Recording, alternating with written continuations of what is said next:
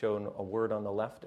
What we do here at the Sleep and Neuroimaging Lab at Berkeley is we try to understand the role of sleep in memory processing. This study is trying to understand why it is that sleep is worse in older people and whether or not memory problems are one of the consequences of that. What we found in this study was that sleep was an important contributor to memory decline in later life. So in other words, if you had bad sleep, your memory was a lot worse. What it highlights is that there's the potential that if we can improve sleep, we could actually improve memory. We had them study word pairs, specifically a word paired with a nonsense word. We wanted to have a memory test that really tapped a part of the brain called the hippocampus, a really hard memory test that would make it more challenging for older adults.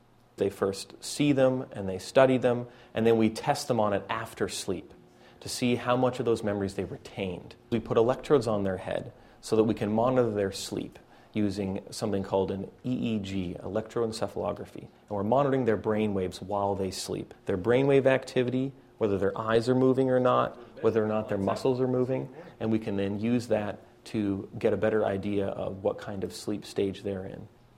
Older people show flatter, smaller waves. They also show worse memory.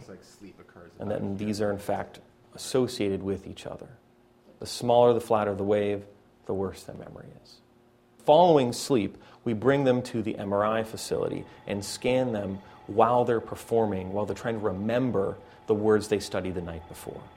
We're interested in this frontal part of the brain here that I'm circling right now, but we're also interested in a place called the hippocampus, which is in the medial part of the temporal lobes, down over here. And those parts of the brain are important for memory. And so we're interested to see how they're active while she's trying to remember the word pairs. Now that we know that sleep is an important factor for memory, we can then try to see if we can target it to enhance it to improve memory in older people.